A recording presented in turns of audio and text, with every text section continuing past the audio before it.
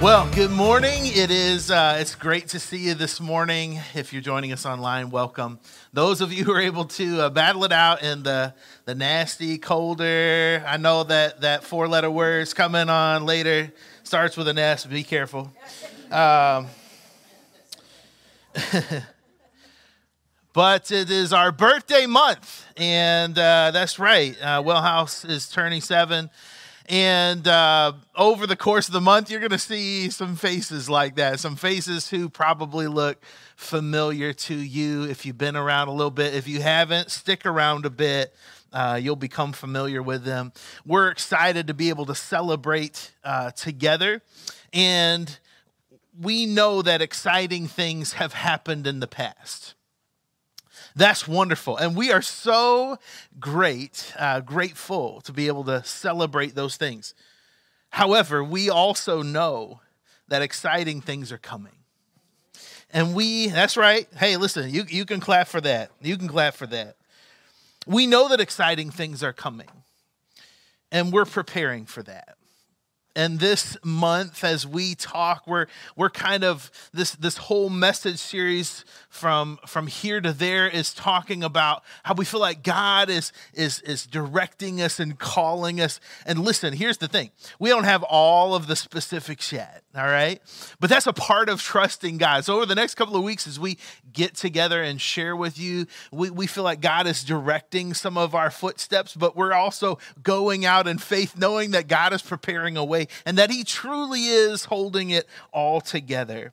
Today, if you have your Bible, go ahead and flip on over or scroll on over to the book of Joshua, chapter 1. We're going to get there in a few moments, but I couldn't think of a better way to start this series from here to there than starting with this story of Joshua. But before we start, I want to give some kind of backlog, some history on the story of Joshua and the part that we're going to be reading on, partly because I love history, and I hope that there's a part of you inside that doesn't thoroughly hate history, or the next 5 minutes are going to be really rough. But the other part of it is a reminder of the way that God is faithful. He's faithful to his people even when we are not faithful to him. And we remember the story of Joshua. Joshua is getting ready to, in Joshua chapter 1, take over the promised land. But that promised land really starts back in Genesis chapter 12. All the way back to the very beginning book of the Bible, we read this story. Genesis chapter 12, all of a sudden we meet this guy named Abram out of nowhere. And God says, hey, listen, Abram, I'm going to bless you, and all nations, all people are going to be blessed through you. I'm going to make good on this covenant, meaning God says it doesn't really matter what you do, right? And my covenant is with you, and I'm going to be faithful even when you fall apart. And he says, listen, I want to be your God, and I want your people to be my people. And so he says, listen, I want you to leave the land where you're at, and I'm gonna eventually tell you where you're gonna go, but I just want you to take off for now. And sometimes that really does feel like how following God feels, right? Have you ever been there before? You're like, I don't know exactly the right step to take, but God help me, I know I can't be here anymore. Been there before? And that's exactly what Abram does. He takes off and he begins to follow God's path for his life, one foot in front of the other. And there's a problem we read later on with Abram that he's married. That's not the problem. The problem is, don't get the wrong idea. The problem is that he and his wife don't have any children. God says, hey, listen, through you, I'm going to make tons of descendants, and your people are going to be my people. I'm going to be your God, and all nations are going to be blessed through you. But Abram says, hey, listen, that would be great, but I don't even have one kid. So Abram decides, and have you ever been this on your own? You're like, listen, maybe it's time for me to take matters into my own hands, and that's exactly what Abraham does. He winds up saying, hey, listen, I know we have a maidservant over here. What if I have a child through her? And they wind up having a child, but it's not the promise that God has given them.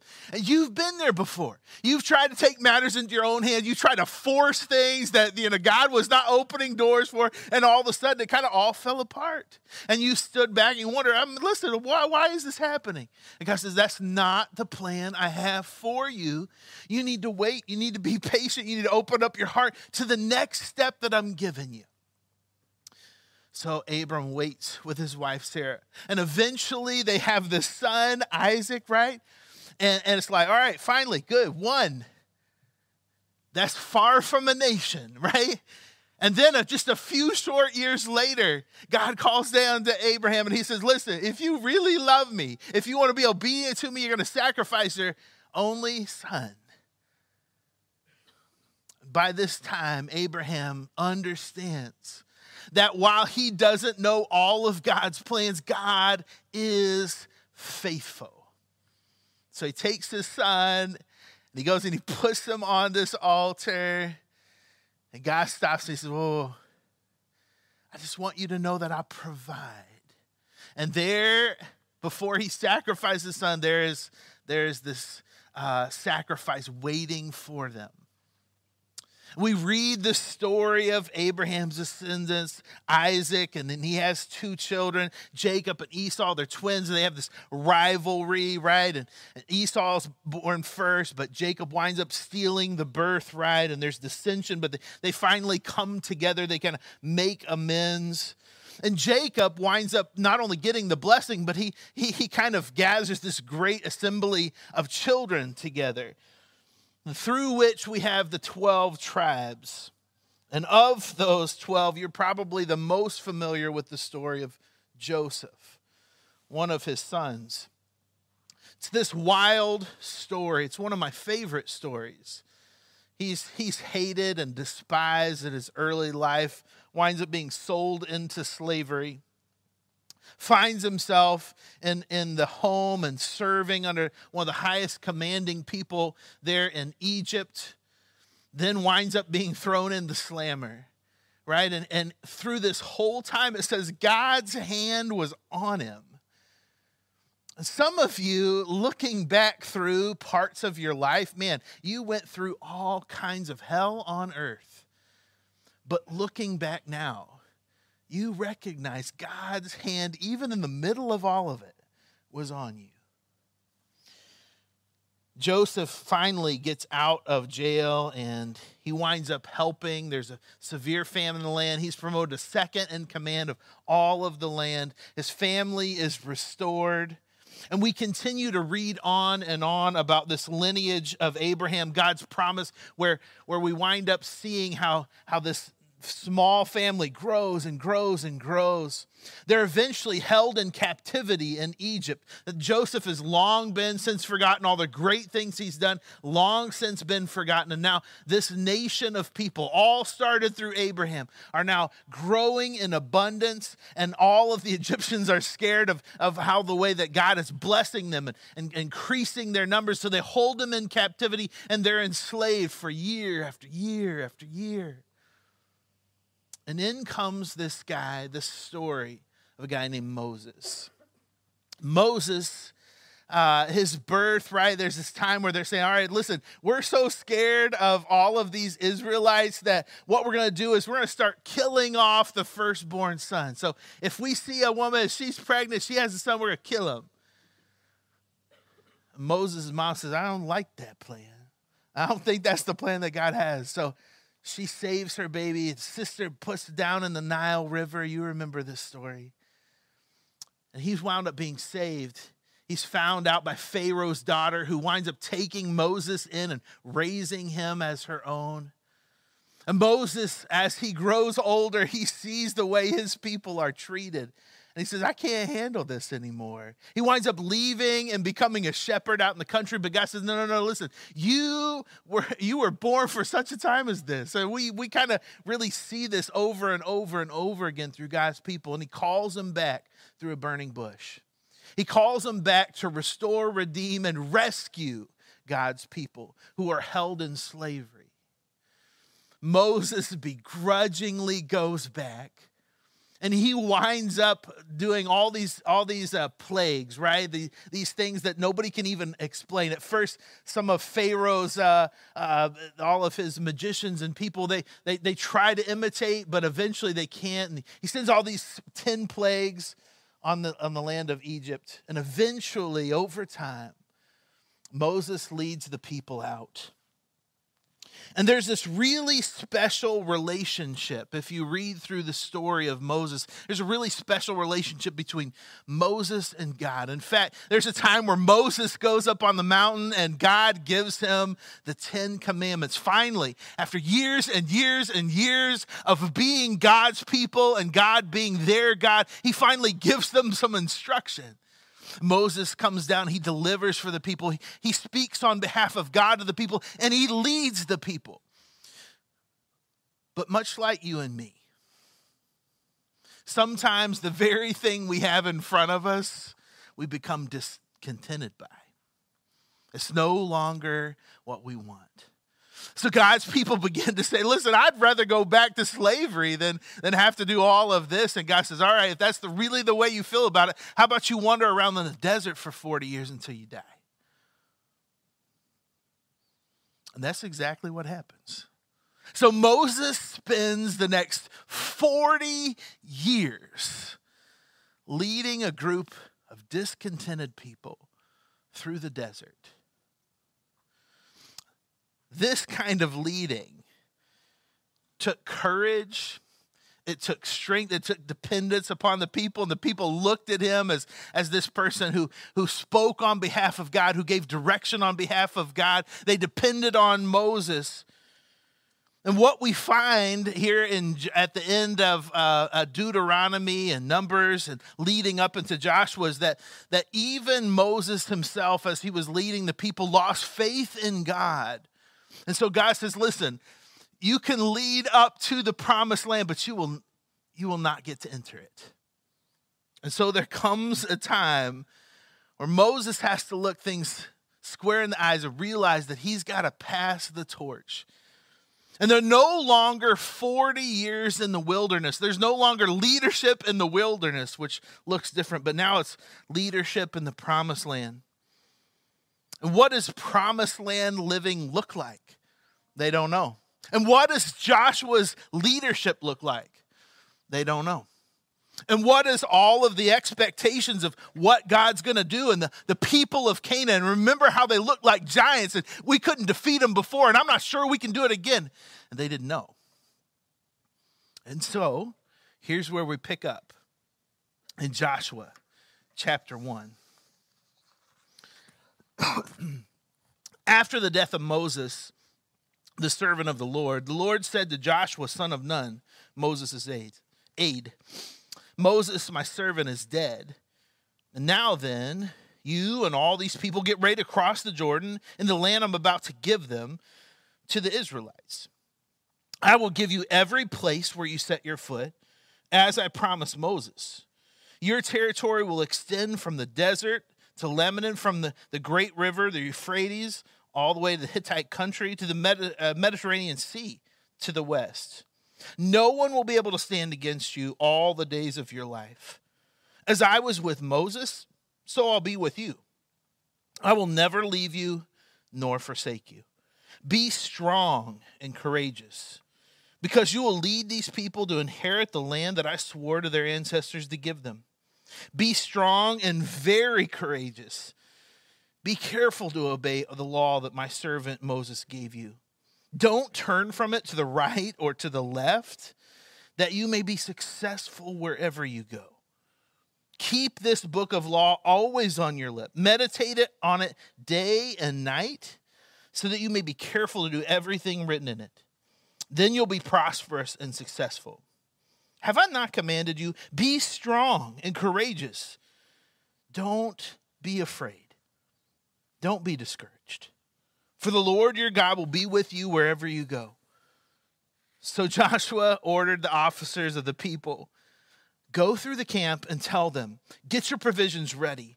3 days from now, you'll cross the Jordan here to go take the possession of the land your God is giving you for your own. I'll stop right there, and we have this story play out, right? Moses dies. Joshua is now taking charge, and God says, hey, listen, it's on you. It's all on you. Now, here's what's going to happen.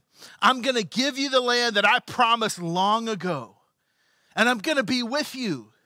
I need you to be strong and courageous. And there's several themes that wind up coming out of these short verses. The first one that really sticks out to me is in verses 7 and 8. If you pay attention to those verses, God is really encouraging the foundation of Joshua's leadership. What he keeps reminding Joshua over and over again is this idea that his success and his future and the Israelites' success and their future comes from faithfully following God. See, their success was never based on Moses. Their success was never based on Abraham. Their success never came from a leader. Their success always came from God. And the only way that Joshua was going to have success was not based on what he did, but on what God would do. When I think about Wellhouse and the future and where God is leading us, I know this is true, that our future isn't dependent upon our persuasiveness, our politics, our power, or our polishedness. Its future rests solely on the presence of God. I think there have been times in my life where there's this feeling inside of a church is like, well, I don't know if our church really can grow because I don't feel like I'm really that good of evangelizing with people. In fact, I don't know if I'm comfortable with that word evangelizing, and I'm not very good with sharing my faith, and I don't really know how to do that. And it seems like the guy who speaks every Sunday, he seems to be a lot better at that than I am, so why don't we just let him do it? And here's what I want to let you know. The future of Wellhouse does not depend on your persuasive powers of the gospel. It never has. It doesn't matter how eloquent you are in sharing your faith. The point of the matter is that you share your faith. Now, that's what I love about Moses. He says, listen, I'm the wrong guy for the job. I stutter all the time. I can't even barely speak a sentence. Paul says the same thing. Listen, I'm terrible. You guys have heard me talk before. I'm not the person that you're going to come in and listen to. And yet, God uses both of those people in powerful ways. It's not about your persuasiveness that will bring about the future of Wellhouse. It's not about politics. Oh, thank God.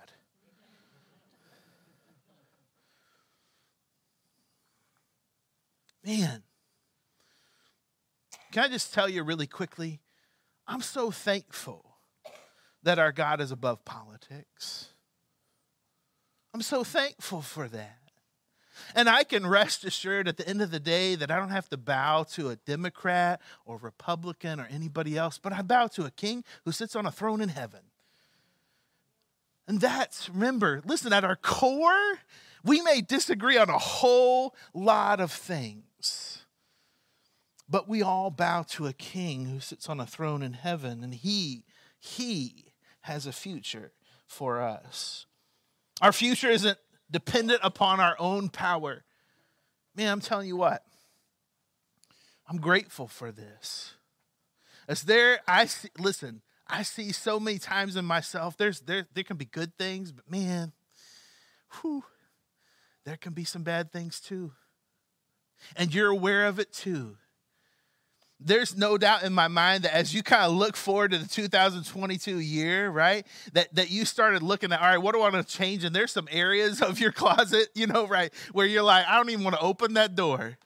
I don't even want to go down that road. I know that there's some things I need to change, but I don't even want to look at those things. Because when it boils down to it, there's some areas of your life where you feel powerless.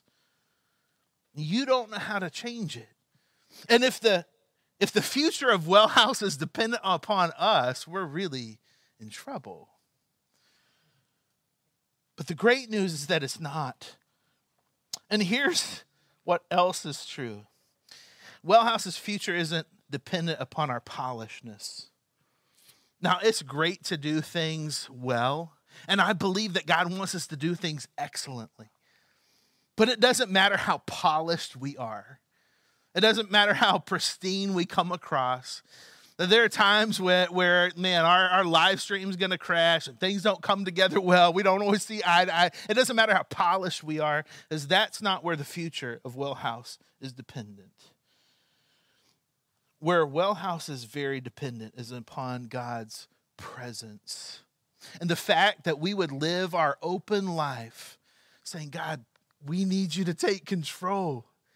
We need you to take our next step. God, we're so dependent. Before we even move, God, we want you to lead our step. We need you to be with us every step of the way. And as God commands Joshua to go into the promised land, he begins by saying this: listen, before you take the step, before you cross the river, before you begin to lead these people, before you even say anything else to them, no, I need you to meditate on it day and night. I need it to be the first thing you think of and the last thing you think of when you go to bed at night. I want to just permeate from you your dependence upon my presence in your life. As this dialogue between Joshua and God continues on, verse 9, he says this: have I not commanded you, be strong and courageous? Now, interestingly enough, this is the same command that Moses gave Joshua beforehand: be strong and courageous. And now God is telling Joshua, be strong and courageous. And then he adds in there also, don't be afraid, don't be discouraged. I'm going to be with you wherever you go. My question to you is, whenever you read something in the Bible, ask yourself why it's there. And my guess is that Joshua did not feel strong, courageous, that he did feel afraid and super discouraged. My guess is that's not the only time either. If you keep reading in this section of Scripture, we read that a couple of the clans of the Israelites say, hey, listen, we're going to stay behind. I mean, we'll help you fight, but we're going to be over here. And it's not long before you see God's people, right, not doing the things that they thought. And I can only imagine a leader of the people is seeing this time after time after time again, seeing the failure of the people before and knowing that it might be coming up again. There might be some discouragement that comes along the way. And there might have been a sense for Joshua where he was just feeling timid and afraid. But God is telling him this because over and over and over again in the Scripture, God reminds his people that he's with us and that we don't have to fear. One of my favorite scriptures of all time is where Jesus is in the boat. Do you remember this story? Jesus is in the boat with his disciples. And this great wind, the storm comes up on them. And it says that the disciples, who some of them were fishermen, they were used to riding out the waves and the storms in this boat. They said they were afraid for their lives, which means that this was the worst storm they had ever been in before. And they thought truly they were going to die. And Jesus says, do not be afraid. Now, here's the crazy thing. They certainly had something to be afraid of. But God's command to his people over and over again is, even when there's something to fear, you can fear not, because God is with you. You see, timidity and fear didn't change Canaan into the promised kingdom. And that's true today as well. My goodness gracious. We live in a Canaan land, don't we? We live in a land that is full of giants that are looming. And it almost seems like no matter how you open your mouth these days, somebody's getting ready to pounce on you, right? And I wonder sometimes, as Christ followers, if timidity and fear is what we're filled with more than the Spirit of God. And here, with this story with Joshua and God, he says, listen, things are not going to go well. There's going to be time. In fact, do you remember this story? Right before Moses kind of hands the baton, he says, I need you to sing this song. Y'all are going to be unfaithful and get destroyed, but God's never going to leave you. And I can only imagine being a singer, right, in that chorus. So you want me to sing what now? I mean, I don't like that verse, right? That's not my favorite little ditty you came up with. Could we change a few? See, it's not going to be easy, but we don't have anything to fear, and we don't have to be timid because we know that God is with us. When we invite him into our presence, when we live for him, we don't have to fear because God is with us. And he assures us that he'll never leave us. So God tells Joshua, hey, listen, I need you to not be afraid. Don't be discouraged. Get your people ready. And so that's exactly what Joshua does. He gets them ready. And what's interesting about this, and I don't know if you noticed this at all, but God does not give Joshua much direction. He doesn't say, all right, this is how it's going to happen. Here's step 1, step 2. Here's a really clearly defined way. If I was Joshua, I'd be like, listen, you need to spell this out a little more clear because I'm on your page. I want to fight your battle, but I need to know. And he doesn't do that. But what Joshua does, without certainty, he provides clarity. Joshua takes God's commands. This is huge. And then he puts them into practice. How many of you every year you decide to make a New Year's resolution? You may not call it that anymore, but you decide, all right, this year I'm going to focus on, how many of you do that? Me, good. All right, all right, a couple, 3, perfect. Glad the rest of y'all are perfect. I'm joking. I'm joking. I think sometimes the reason why we don't do that much anymore is because we know the right things to do, but we don't ever do them. You can know all of the right things to do, and then guess what? It's up to you to put it into practice. How many of you know that when you drive, there's a certain thing called a speed limit? Some of you drive like you don't know that, all right? But there's a thing called the speed limit, and you know that it behooves you to drive the speed limit. It behooves you on several different cases, right? You're not going to get a ticket.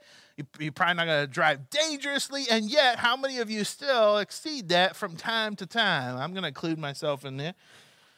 How many of you know, right, the right foods to eat? How many of you know it?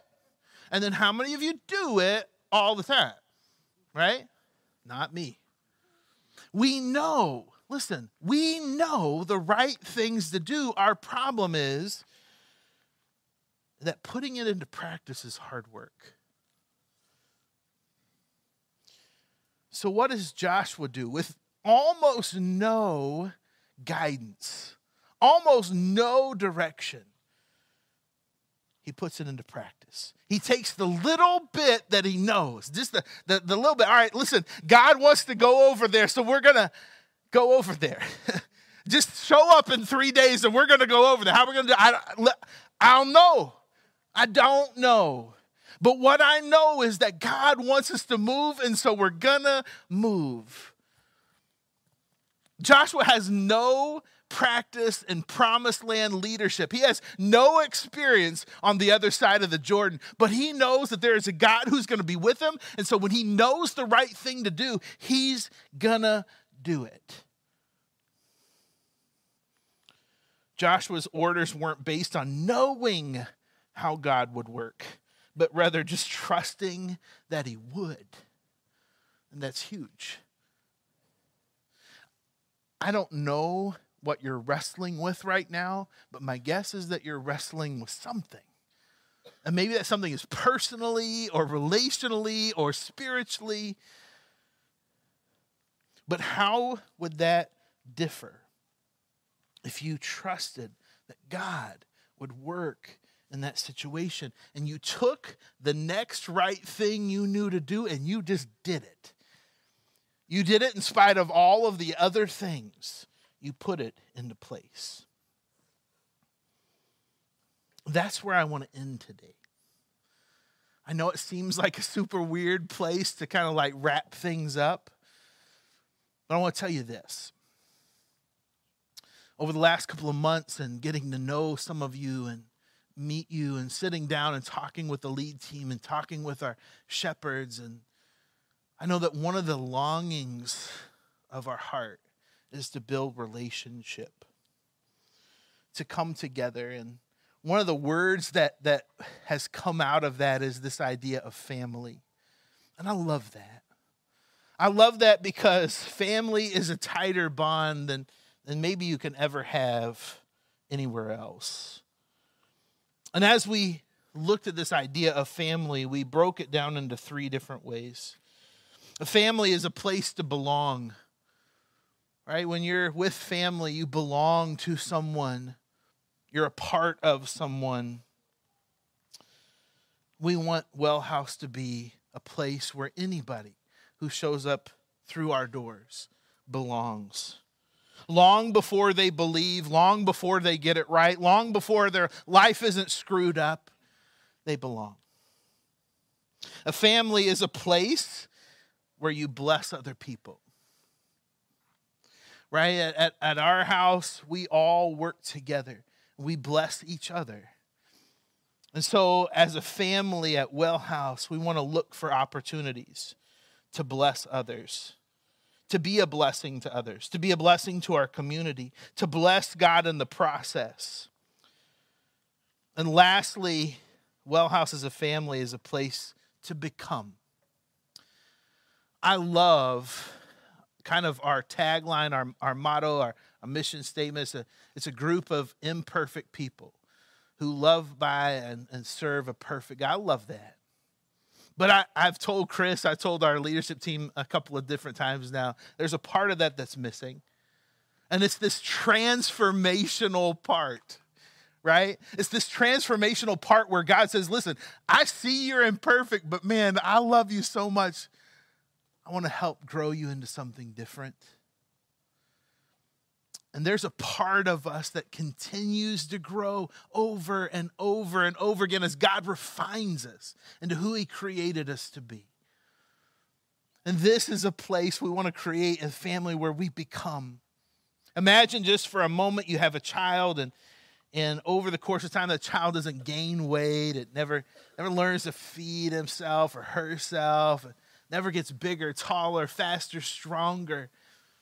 You might take that child into the doctor. They said, there's a problem because he's not becoming more mature. He's not growing up. And we want to be a place where we help people transition in their faith to grow and become not more like the church, not more like each other, not more like a better version of a Christian, but more like Christ. That's what we want Wellhouse to be. So as we work towards that over this year, one of the ways that we want you to do it is now you know, practice. And you're going to say, listen, I don't know. I mean, you didn't give me the steps. Like if you just give me like 1, 2, 3, that would be good. And what I want to say is, here we are at the banks. What if you apply what you know? What if you just do what you know to do? To help somebody belong, to bless somebody else, to become more like Christ. Family gathers around the table. And today we have our table set up in the back as always. And here's the one step I'm going to give you today. As family gathers around the table in our house, we pray. So here's what I'd love for you to do is just, as you gather around the table, grab somebody. Anybody. If you see somebody without somebody else, grab them and pray together. Would you pray with me now? God, we thank you for loving us. We thank you for calling us your children. We thank you for the promise you gave Abraham way back when, that you would bless all people through him. And God, we thank you that even though we have been faithless, you have been faithful. And so God, would you help us? Would you help us to be people who would just know the thing to do and then do it? And trust you that we don't have to have every step marked out for us to be faithful followers of you, that we just have to trust you and know that you're with us and that you're never, ever, ever gonna leave us. So that we can be people who are bold in our faith and bold in our walk and bold in our love and bold in our serving. So God, as we gather around this table, may it be a place where we develop family, where we care and we love and we serve and we belong and we bless and we become more of who you created us to be. We thank you for your sacrifice of your son, Jesus. It's in his name we pray. Amen. We're dismissing the tables.